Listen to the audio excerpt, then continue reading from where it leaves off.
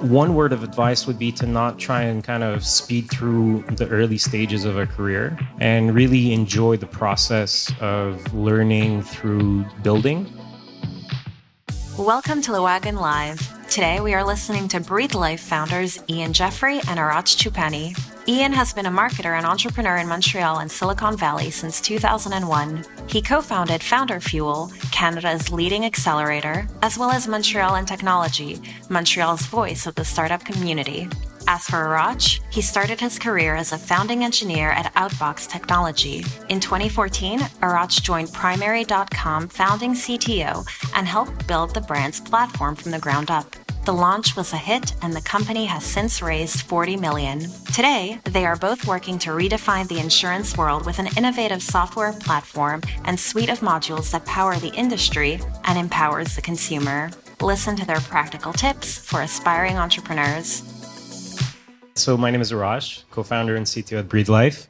So I studied software engineering at École Polytechnique de Montréal. The idea was always that I wanted to use engineering as a pathway to be an entrepreneur, to build companies. So it was never kind of framed as engineering is the goal in itself. And I made every decision in my career with that in mind. So I've been in startups the entire way. The first company was based in Montreal. It's called Outbox Technology. It's still out there, and the code that I wrote is still powering ticket sales for Cirque du Soleil, the Montreal Canadiens, Evenco. So the first experience was amazing. Worked 5 years at a scaling up startup. It was privately funded. So over 5 years, the structure of growth was very, very disciplined. It wasn't kind of the venture-backed roller coaster and kind of aggressive pace. So after 5 years, I was looking at my surroundings, and I was eager to do a lot more faster. And I was trying to figure out, what's the next step. The company I was part of was really successful. So it was really hard to find a peer that I could jump on board of and continue to have personal progress. So at the time, the ecosystem, the world in which I wanted to evolve in terms of 2010, 2008, 2009, 2010 is when I was asking myself all these questions. And in 2010, the ecosystem wasn't very developed in the city for consumer web kind of technology companies and venture-backed companies. So I ended up having to go to New York to kind of pursue my dreams in my career and to find companies that had a little bit more means, a little bit more velocity, and that would give me the grounds to kind of continue picking up the tools that I thought I needed to be a good entrepreneur. And so in the process, joined my first startup in 2011, which is a date that's going to be interesting for kind of Ian and I getting to know each other's reason. So I ended up moving to this company as a senior engineer, and over 4 years, very gradually worked my way through different constellations of responsibilities that culminated in me becoming a CTO of a fairly well-backed startup in a phase of New York where there weren't that many companies raising $50-60 million. And so did that for a couple of years at the CTO level, and then wanted to do it again. So I joined another company as employee number one. To be as close to founder as possible. Did that pretty effectively over a couple of years, and then joined another company that was a little bit more mature, that was doing more like serious technology. Did that for a year, and at some point I was like, I think I'm ready to build companies now. And where do I want to do that, right? And the thought process was, let's try and figure out how to do it in Montreal. And that was the beginning of the return. So at some point I was trying to figure out okay, I don't want to do this alone. So how do I do it with really smart people? So I asked the smartest people I know to introduce me to other smart people. And one of the first people that I met was Ian. And fast forward a couple of years later, or just about, we've got this amazing company that's growing very well, and we're really proud of what we're doing every day, and it's a lot of fun. So that's kind of the origin story and how I got here. That's very nice. Thank you for sharing that. And we will get to a little more about the company later. But Ian, if you could share a little bit more about your background. Sure. So I'm born and raised here as well. I left Montreal twice, and I'll tell both stories. But I've been an entrepreneur since I was 12. I've always created my jobs. The first one was very basic, as you might imagine, at 12 years old. But I've always created my work environments. And my first venture into tech was in 2006. Left Montreal and I went to Silicon Valley for 4 years. We built a company called Tiny Pictures, which built a product called Radar. And Radar was the very first photo sharing app on the planet, way before Instagram. In fact, the founders of Instagram used to talk about us as their inspiration for what they've done. But we had the right vision exactly at the wrong timing. 2006 was very, very difficult. Like the cameras on your phones were something new, right? And the cameras on them were VGA, not even 1 megapixel cameras. There was no iPhone. There was no cloud hosting. There was no mobile distribution. It was just, we had the vision, but way too early. Nonetheless, though, we raised some very smart money from Jeffrey Moore, who wrote the famous book Crossing the Chasm. They led our A round. Our angel round was led by Reid Hoffman and Joey Ito, and Jeffrey Moore led the A round, and then Tim Draper led the B round. So very, very smart money at the time. They had the vision that we had. Raised $13 million. We exited that company to a company called Shutterfly, which is a public company. Was there for about a year and was really itching to get back to Montreal. My wife, who's from Montreal as well, she was there with me, of course. We had our first child there, and it was just it was very difficult to be far out of family and stuff like that. So we came back to Montreal in 2010 when you left, basically. And when I left the Valley, I thought I was coming back to Montreal to work for a large corporation. I didn't think anything was happening in the startup ecosystem. But I, through a few connections, got connected to Real Ventures, and they were really just getting started. It was their first fund and the first real venture capital model in the city, really. And then they had this idea of building an accelerator as a way to create the community and stimulate entrepreneurship in Montreal. And so I joined them and I launched Founder Fuel. This was 2011. And so I did the Founder Fuel program for 3 years and made 50 investments through that. And through that, met a guy by the name of Daniel Robichaud, a very successful entrepreneur in Montreal. He was just starting Passwordbox. And eventually I joined Passwordbox as VP Product Marketing after 3 years of running Founder Fuel. And a year later, we exited that company to Intel. Very, very successful exit. Montreal hadn't seen an exit like that in a long time. And under Intel, I took over the entire general management of our unit, which was at that point about 80 people. And did that for a while. And that's where, and that part is important in the story because that's where I met Sébastien Malherbe and Jean-Nicolas Hould, who are the other two co-founders of Breathe Life. And so the three of us have been working together since 2014. And when we met Arash through my network, it just clicked, right? He was exactly the type of person that we were looking for, with the experience that we were looking for. It scaled massive companies, a lot of experience in the US. And yeah, so we've been at it since January 2018. Wow, it sounds like you guys just serendipitously kind of found each other and it just worked out. It was all calculated. All calculated. Okay. Very nice, very nice. So now that we talked a little bit about how you guys met each other, kind of your background, could you tell us a little bit more about the company, why you founded it, if there was some sort of catalyst or inspiration for that? Sure. When we were at Intel, Intel eventually sold our unit to a private equity firm. And this is an important part of the story because that private equity firm, after 6 months of the acquisition, shut down offices globally. And one of those was Montreal. And so overnight, I got a call from my boss, who was an EVP at Intel. And he said, we're shutting down Montreal. And 3 months from now, everyone is out of job. And so you need to wind the operations down. Yeah. And so I started working on that. And as I was doing that, my main priority was finding work for the team. Actually, I got sick when the news hit. I got shingles for a week. And then my main priority was to get work for the team. And so I put on a job fair for 3 months. Every lunch, there was companies coming in and pitching what they're doing and trying to recruit the team. And as I was doing all this, I'm thinking, what am I going to do next, right? But I wasn't sure.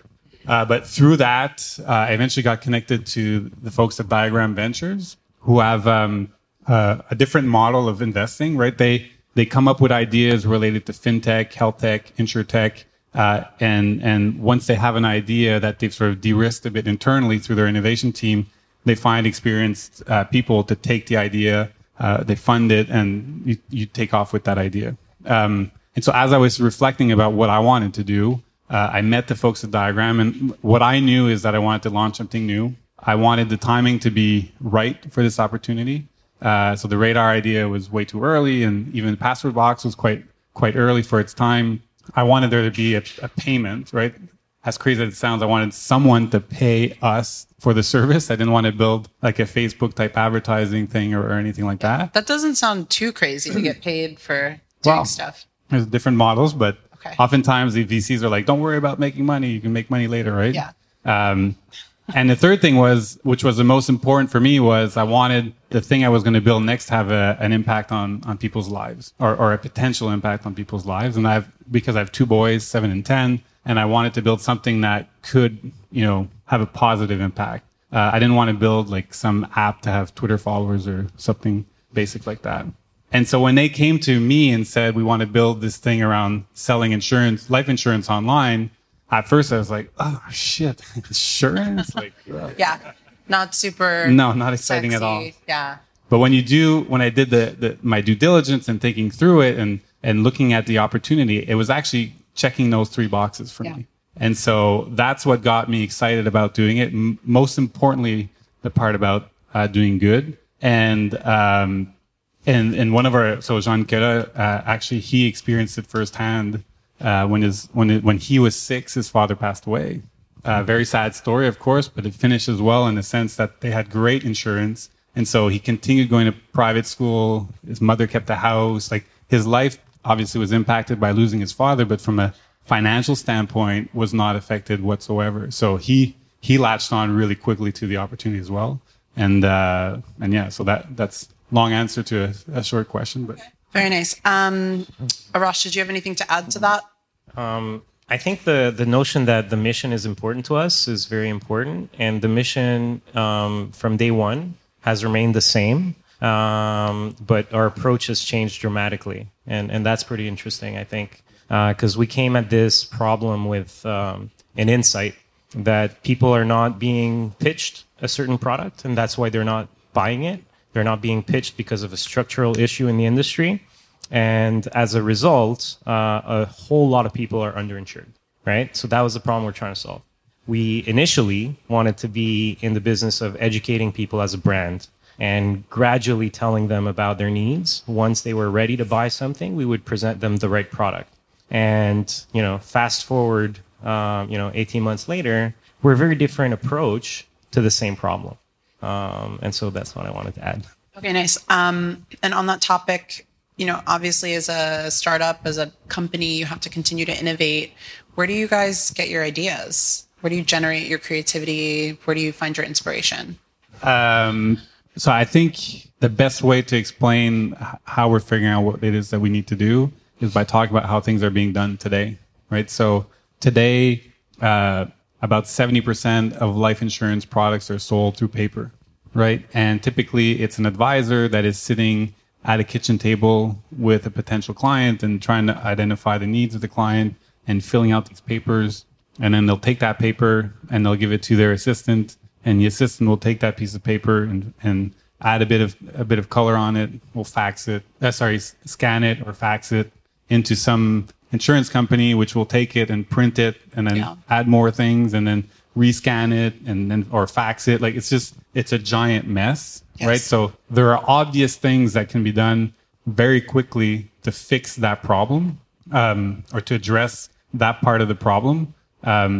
Because the industry really hasn't changed in 100 years. It's the same method of distribution. Yeah. And it involves that advisor, it involves urine tests and blood tests. And today, all of you here, it's not hard to understand that there are tons of sources of data that could do just as well to evaluate risk than a blood test or a urine test, right? There are just so many different sources of data that we have access today that weren't available 50 years ago, right? So there are new ways to evaluate the risk of an individual. Yeah. And so we're bringing all of that to the industry because the industry has been getting away with doing things they have for 100 years just because they can. And they've not been challenged to evolve. Right. They've had no reason to evolve because it's been working.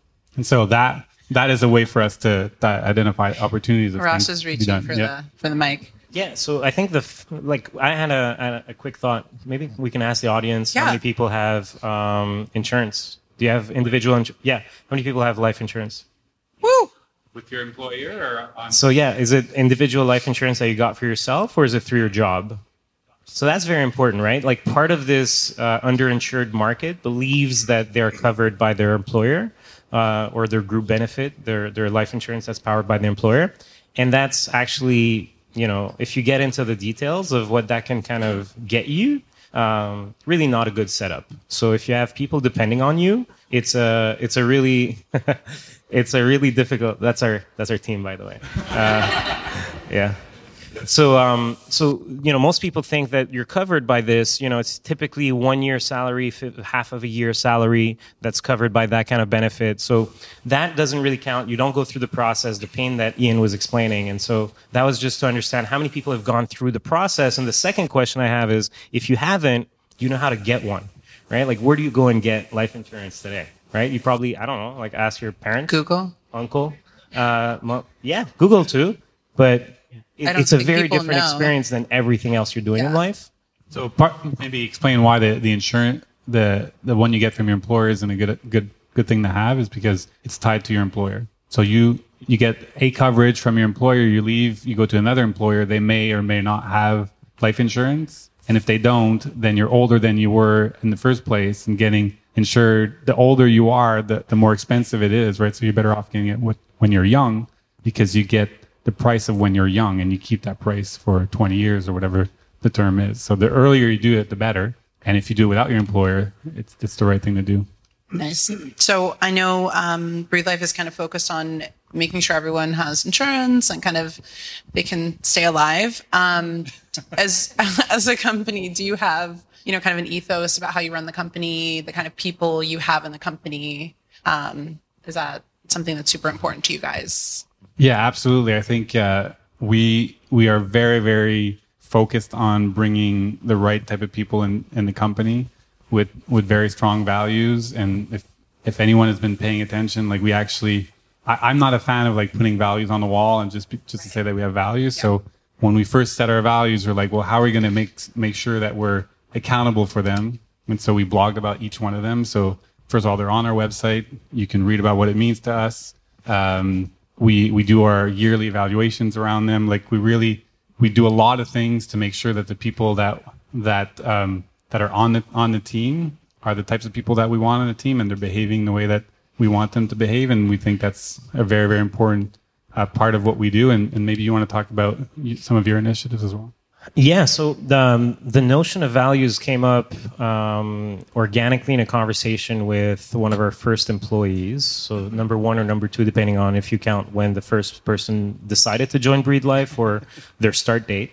So the first woman on our team as well. And I was talking to her about the notion that so far all the applications I got for the engineering roles had male names on them, and that I wasn't going to be successful at hiring a balanced team if I didn't see a balanced kind of input of candidates. And what are we able to do as a company to make sure that we're doing things in a good way, so that we can attract a more balanced kind of stream of applicants.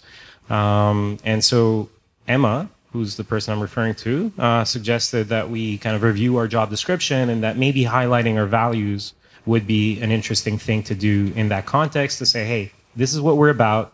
We're able to talk about it, codify it, and this is a welcoming place. You're going to do great here. And that's going to maybe encourage more people to want to join, or to know that this is a good place for them. And then she's like, well, surely you have values. And I was like, I guess we have values. I don't know. And so, we sat down with the co-founders, Emma and our friends at Diagram, who helped us with hiring early on. And we came up with a set of things that we could do to kind of present ourselves a little bit more thoughtfully, so that we would get more of society kind of want to apply. We also reviewed kind of the words we used in the job descriptions, and that hopefully impacted the kinds of people who wanted to join us, and in the end, the team makeup, right? And so, we, in addition to, really kind of emphasizing the values in our yearly evaluation and the way we think about kind of solving problems on a daily basis, it's worth noting that half of the team, the co-founding team, has kids and has a very balanced life as a result of that. So we're not in this kind of culture of let's all work late, let's all kind of stay until midnight and have pizza for dinner, and some of the kind of earlier stage, like the kind of previous era of startup mythology. Yeah. So having half of the parents, half of the co-founding team have kids at home, really gave us a pace of when you can get home, when you can leave the office, and it, I think made sure that everyone felt that they could live their lives and also contribute to a startup. And I think that's really not negligible. If we add to that, we also all make sure that we take vacations, and we encourage that from the team. Nice. And who is our office manager and culture manager. So we're 28 people, and we already have someone who, in their title, it's creating culture. And Caro, who's the HR and recruiting, we brought her on very, very early, way earlier than a typical startup would, because we wanted to make sure that we had programs in place. And so some of those things that Arash mentioned, but also every snack in the office is healthy. Our team lunches is always healthy food. We're really trying to promote a good work environment, and in that is work life as well. In addition to that, our team, I think, is aligned with our mission, right? Our mission to help create a better protected society, and a society that I think has better support for people at the individual level, at the family level. But when we look at how we spend our dollars to be part of a community, to sponsor events, to be part of society from a company corporate perspective, we try to align that to our missions as well. And what's really exciting is that our team members actually gravitate to that. So past weekend we had Pride Hacks. I think some of the some people in the room actually were part of Pride Hacks, which is really great. So we made sure that of all the events we could sponsor, this one was one that was well aligned with our values, and we thought we could genuinely help. So in addition to putting a little bit of money on the table, we also opened it up to our team to potentially be mentors and be involved. And we had, someone that I didn't even know was going to kind of be so enthusiastic, be part of this program. And the kind of overwhelming response from members of the team is a, very kind of good signal that by having kind of clear codified kind of mission and statement of values, and having people gravitate to that, it is likely that when we think we're going to support something, that it's not just us co-founders or us office and culture, but it ends up being a team-wide kind of activity. Awesome. Before we turn it over for questions, I think one last thing, it'd be interesting to know your personal goals as entrepreneurs, and then if you have any advice for anyone in the audience as entrepreneurs. So one of my goals as an entrepreneur, I think, is to create the work environment and the opportunities that I wish I had. And so, going to college was kind of a long experience, right? And, I went to engineering school. It was very laborious, and I couldn't wait to get to work. But my examples of what work was what my professors were talking about. And my professors at École Polytechnique de Montréal wanted me to work at IBM, Microsoft, big company, and maybe after 20 years, get a few promotions, and, that was going to be my future. And, we didn't have quite as many examples of people who went out and built businesses and kind of had a different approach to how they built their career. And when I was in 2009, 10, and 11 looking for my next role, my next opportunity, I was frustrated because there wasn't a lot to pick from, right? There's not a lot of ways for me at that time to contribute with the velocity, with the intention, with the passion that I had. And so as an entrepreneur, one of my goals is to create an environment that can satisfy my past self, and give me opportunities and tools to go out and express myself and contribute. And, also there's kind of monetary satisfaction. All this stuff is also there, but it's really about being able to have a space that I can work in.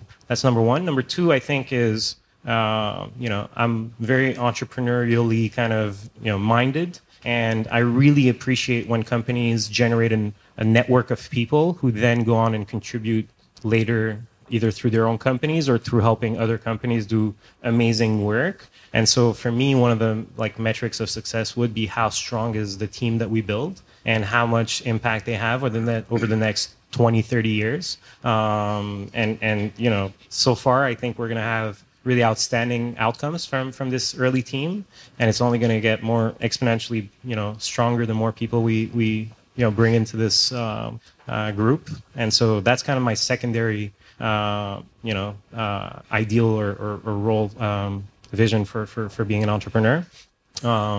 I think the company's mission is super well aligned with doing good, so that by itself is like checks that box as well. So I think for me, one word of advice would be to not try and kind of speed through the early stages of a career and really enjoy the process of learning through building. I'm assuming a lot of people here want to build from a coding perspective, let's say.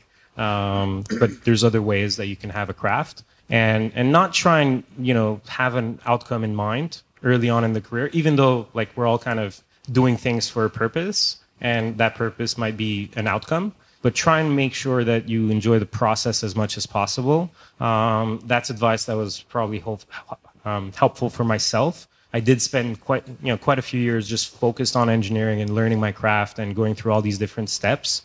And I would encourage people to kind of be patient about it, even though there's, you know, all the media that says you got to get rich quick, you got to get successful quick, and there's like 30 under 30 and, you know, 40 under 40 and all this stuff. And don't worry about that. And just, you know, enjoy the process, get really good at what you do, and be helpful to others around you, and not trying to kind of fast track everything. And make sure you have life insurance. Yes. I'm 41, so I missed the 30 under 30 and the 40 under 40. Well, maybe.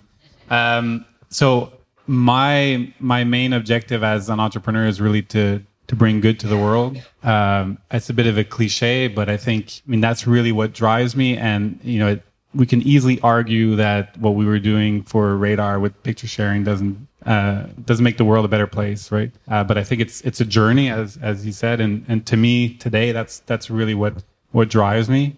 I would say that I have two pieces of advice. The first one is, I think it's really easy to get caught in the hype of entrepreneurship, right? It's actually, it's trendy, it's cool. And like, there are so many bad signals and bad things out there, and people have the wrong impression of what it is. Like, one of the things that really irritates me is all this celebration around fundraising, right? Like, fundraising is not why you do it, but so many people are focused on fundraising, right? You build a business to do good, and you may need capital, outside capital, you may not, and that's fine as long as you're doing something that brings good to the world.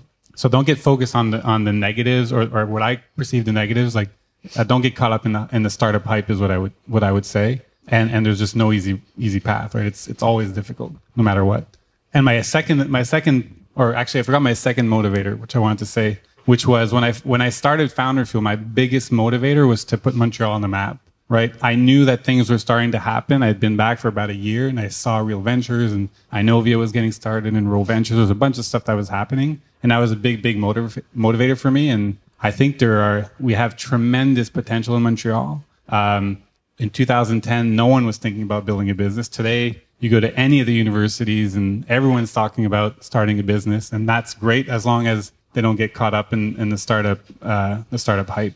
The other piece of advice I would say is a thing that I believe in a lot, which is Brad Feld talks about it all the time, but it's give before you get, right?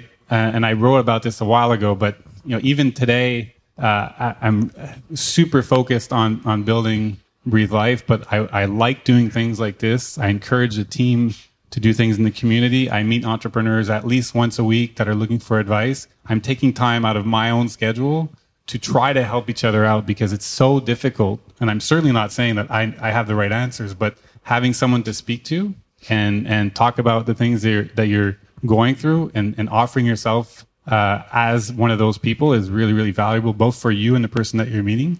But never do it out of, you know, expecting a return, right? And so he always says, give before you get. And I think that is one of the big things that made Silicon Valley what it is, right? It's everyone is just helping each other out with no expectations, and that brings tremendous value for everyone very long term. And I think that's changing quite a bit in Montreal. But 5 to 10 years ago, no one was doing that, And so that would be my big piece of advice is, give before you get, and you'll get tremendous value out of that. Thank you. First of all, I'd like to thank you guys for to speak. It was amazing. Thank you so much. My question is actually regarding your business. Having been an on-the-road salesman of insurance myself, I just kind of wanted to get your idea. Are you guys speaking to the insurance salesman? Have you gotten any feedback on how this interacts with the people and pretty much how it changes actually the industry? Yeah, so we didn't say much about what it is that we've built, right? But Arash mentioned that we started out looking to effectively eliminate the broker, right, by selling directly to consumers. But that's what it was, right? Eliminate the advisor from the mix. And today we've taken a completely different position, which is we're enabling the insurance carriers to sell digitally, whether that is in a self-serve model, right, where the consumer is buying on their own, or whether that's through an advisor who's selling a more complex product to a consumer face-to-face, right? So all our software will do both and everything in between, right? So a consumer may start on their own and the system will say, you know what, you need to speak to an advisor because what you want is actually more complex than this simple product that we're offering here, and vice versa. The advisor might say, no, really just go to this URL and buy this product, you'll be fine. And so we're in constant connection with the insurance carriers who are our clients, and by default, they're advisors, and we're talking to consumers as well. Like we need the reality is today, there's a digital lead, right? People are looking on Google and researching and doing and trying to figure out about these products, and we exist to capture that and convert them into a client for our clients, the insurance carriers. So we're always talking to them. Yeah, we have an advisor. A financial advisor as part of the team as well. So on that, there was someone on the early side of Breathe Life giving advice at first to Ian about the industry, the state of the industry, and where the gaps are. That person's as an investor on our team, is involved sometimes in some of our pitches in the industry, and we make sure that we have that perspective close to the founding team and close to the sales team. And it's interesting because you probably had this experience as someone who was out on the road and trying to sell insurance. If you're going to spend 15, 20 hours to go close a sale, and it gives you a bounty, like a premium, like a bonus that was not sufficiently large to make that a profitable sale, you're not going to try and repeat that again and again and again. And a lot of the people who we think are structurally underinsured are undersold because it's not a profitable process as an individual who's doing like all the legwork of educating someone, going out and meeting them at work, at the office, after, in the evening, whenever they're around, to get them from, a lead to someone who's ready to buy. It's for people who have very limited needs that are the people who need the insurance the most. They're not a profitable target. So what happens is you go for people who have big needs, complex needs, where advice is very important. You can structure, $1 million policy and above. You can do it with someone who has like a lot of assets, so you can like maybe sell them other, things around it. That is someone who's profitable to sell to. And what ends up happening is the young family, people who are buying their first homes, they're not getting the pitch. And our approach, while at first we were kind of, really emphasizing a direct kind of educational spin on this, was really to take that market and bring the products to them in the best way possible, in a scalable way, in a sustainable way. And our thought was to keep the advisor in the loop, but only at the right time. So if people had needs that were requiring advice, that were requiring, an expert to go through your real need analysis in depth, and that wasn't just like a simple product that people could buy online. Even in our first iteration, we were thinking of looping in the advisor on the advice of the person on our team. Today, we just announced our advisor module, our advisor-driven module, which we're working with a Quebec-based insurer, and we're getting through them really direct like feedback from advisors on the field. And we've kind of been very methodical about launching this and building this with them in mind. It's actually it's a lot easier to build for a specific persona like that than it has been to build things for, consumers who may have different, personas. And so our advisor-driven module is something that so far the feedback has been really positive. And what we want to do is we want to connect the entire thing, like Ian said. So no matter what you're buying and when and how, we have an end-to-end experience that makes sense for people, that gives them really great advice, really great kind of frameworks for getting the right products. But there's never a gap or handoff from one system to another, right? Which is one of the many problems in the industry. I was wondering, so when you started, you were pitched an idea, if I understand correctly? Yeah, Diagram came to me with the idea of selling life insurance online. All right. And then you accepted that idea. And how did you build your team around that? How did you convince people to come on board? And I know you don't want to talk about funding. You said funding wasn't that important, but you need an initial investment for that to get good people. I guess like Raj, with all his background, he wasn't going to work for free when he came onto your team. So what, unless maybe. Are we paying you? Actually, this is like a short parenthesis, but one of our the first 3 minutes of our meeting, the first meeting, I was aware that there was kind of a co-founding team being built. And my first criteria is that this is not a job. Like, I want to make sure that this is a legitimate co-founder role. And it was a short question and a short answer. But Ian, I think you addressed most of my concerns and most of the values that you have around building a partnership with the co-founders and looking for someone who's worried about the same things and who's along for the ride, not someone who actually wants a job. So you expressed probably a lot of the same terminology and thought process, probably as someone who wanted at some point to make sure that what you were entering was a real co-founder kind of situation. There's a lot of situations where you can be a co-founder, but it's just a title that you attach to the name, but you're not part of any strategic conversation. You're not part of worrying about payroll. You're not really in it. You're an executive co-founder. Exactly, right? And so in our case, that was the first gate that we needed to kind of cross, and paying me, for example, was not like part of the thought process as much as, how are we structuring the team, the founding team? How is our VC involved, and what's the kind of management framework for this company? And so just to kind of jump on that. But fundraising, I think, is a good topic to ask about. So continue your question. Well, actually, my question was, what you said is exactly my thought, my train of thought. Have partners, have people that are in for the ride, but how do you convince those people? And where do you get the funds to at least make sure that they don't starve? So a couple things. One is, Jan, Seb, and I had just been through an exit, which definitely helps from a cash flow perspective. The other part is that, as part of Diagram, if you are quote unquote selected, if you join through this selection process, there is an initial investment, which is small, but nonetheless, there's an investment. So you don't start completely from scratch with no money in the bank.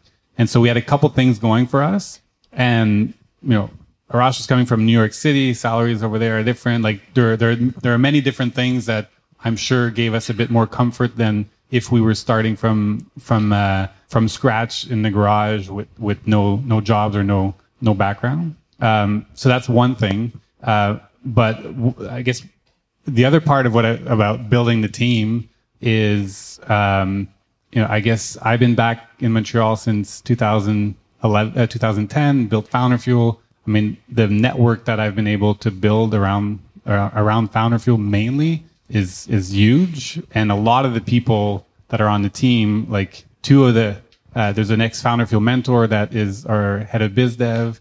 Two of the CEOs in which I invested in through Founder Fuel are on the team. Emma, that Arash mentioned before, was a program manager that I hired in Founder Fuel. A lot of the people in the team, at least the original team on board, were people that were from our network, the founding team. And like our first engineer is a friend of Arash from Polytechnique. So a lot of building that first group of individuals who join you is about the relationships that you've built and the trust that they have in you, that you have in them. And it's not just about the payroll.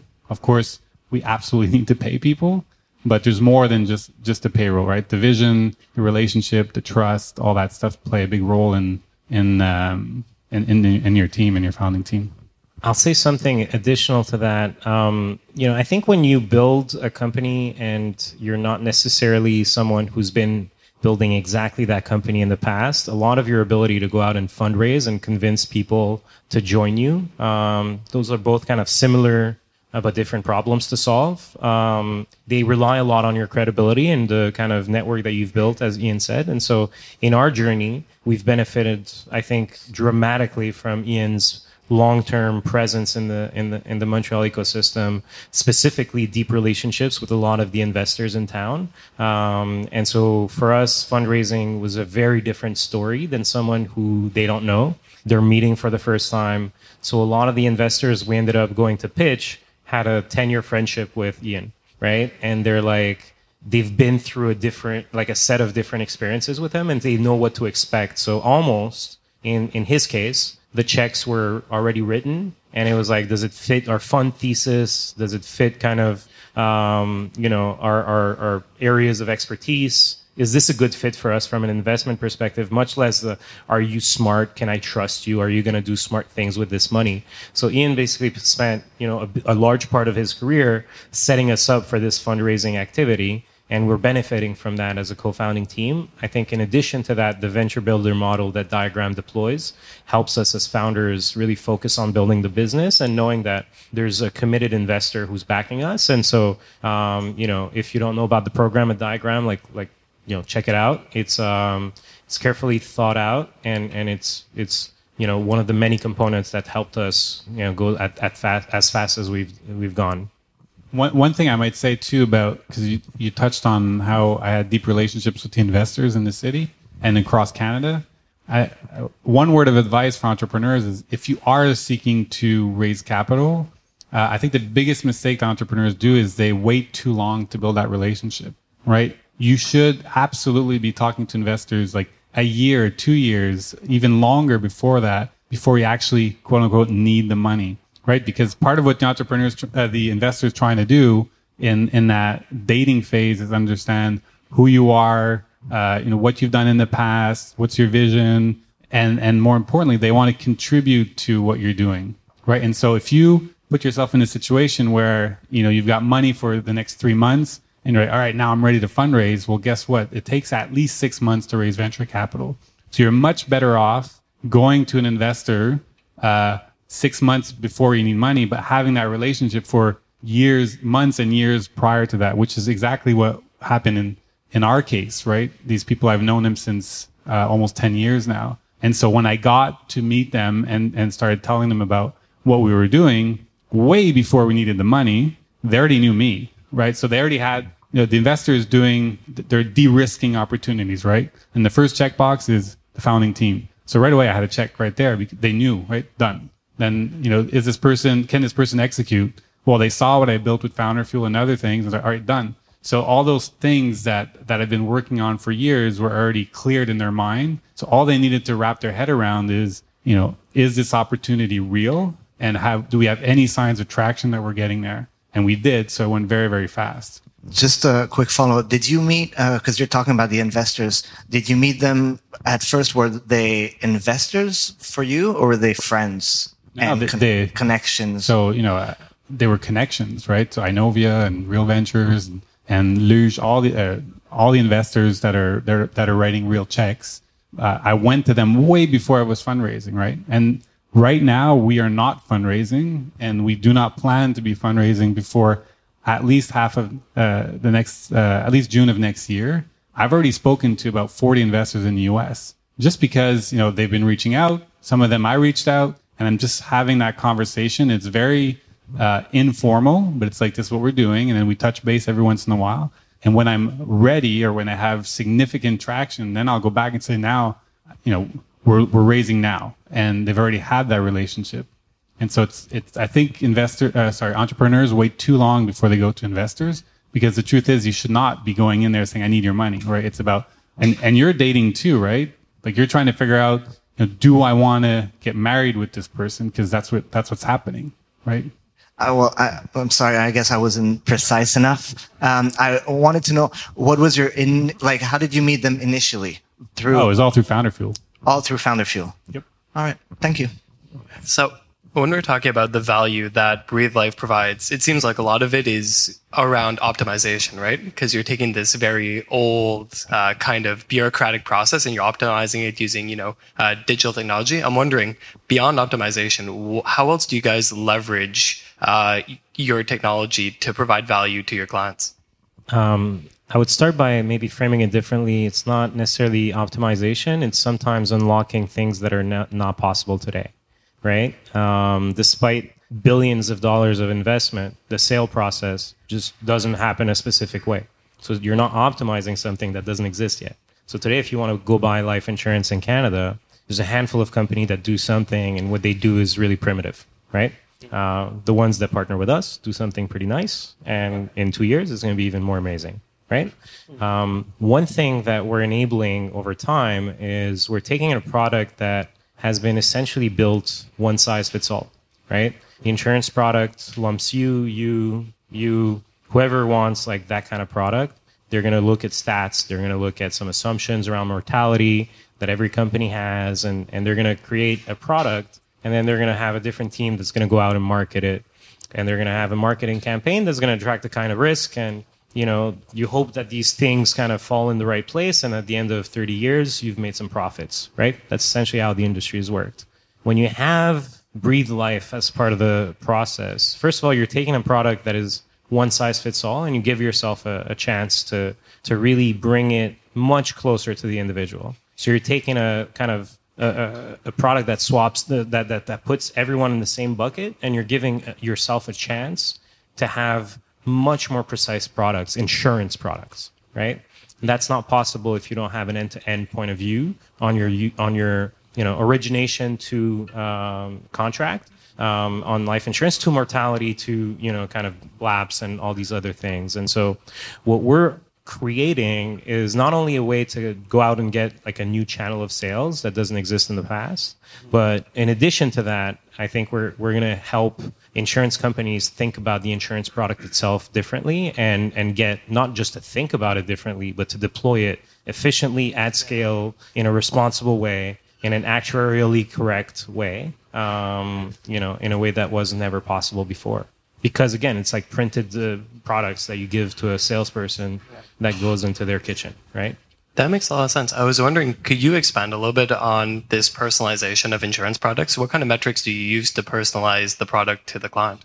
Yeah. Are you all kind of following along? And so when we look at Breathe Life as a company and as an opportunity for investment, and by the way, like jump in please whenever you want.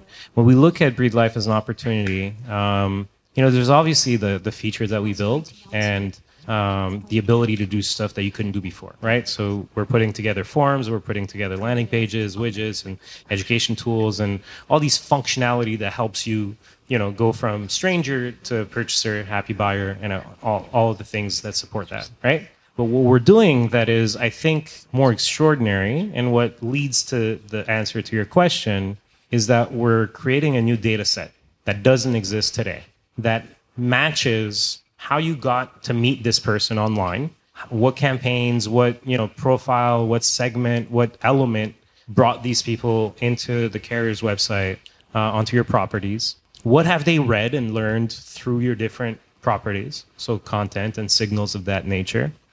And then throughout that process, application layer data. So how quickly do you go through the process? How often do you come back to this website? What time of day are you doing this? What's your geography? All these things that don't exist because it's like on paper. We just see a form that comes in through the mail. It's been scanned a few times. So you don't know what the hell the sale process was and much about the person's context. And so what we're able to do is generate a whole new data layer that then unlocks a whole world of possibilities. And the answer, quite frankly, about how we use that data and how we influence the products is a lot of it is unknown, and a lot of it is through kind of scientific method of trial and error. I might add is that we own that per carrier, right? Cross carrier, cross geography, cross insurance product globally, right?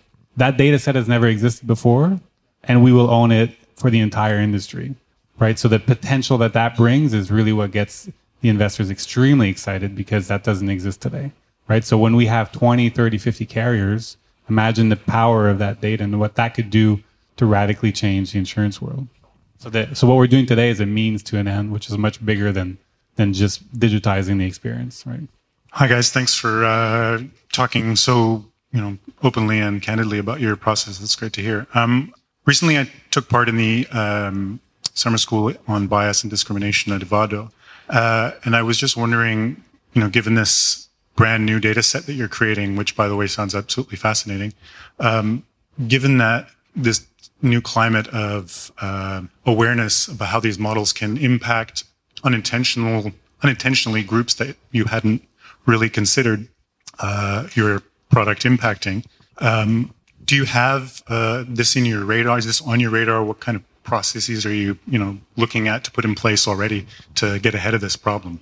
Absolutely. Maybe, I don't know how technical we want to get, but the data set that we own is anonymized, right? So we do not know the name of the person and where they live and what they bought, but we know that, a man who's between 20 and 30, who lives somewhere in Montreal bought this type of product. So there's a lot of, we can't get away with owning that type of information. That information is owned by the individual.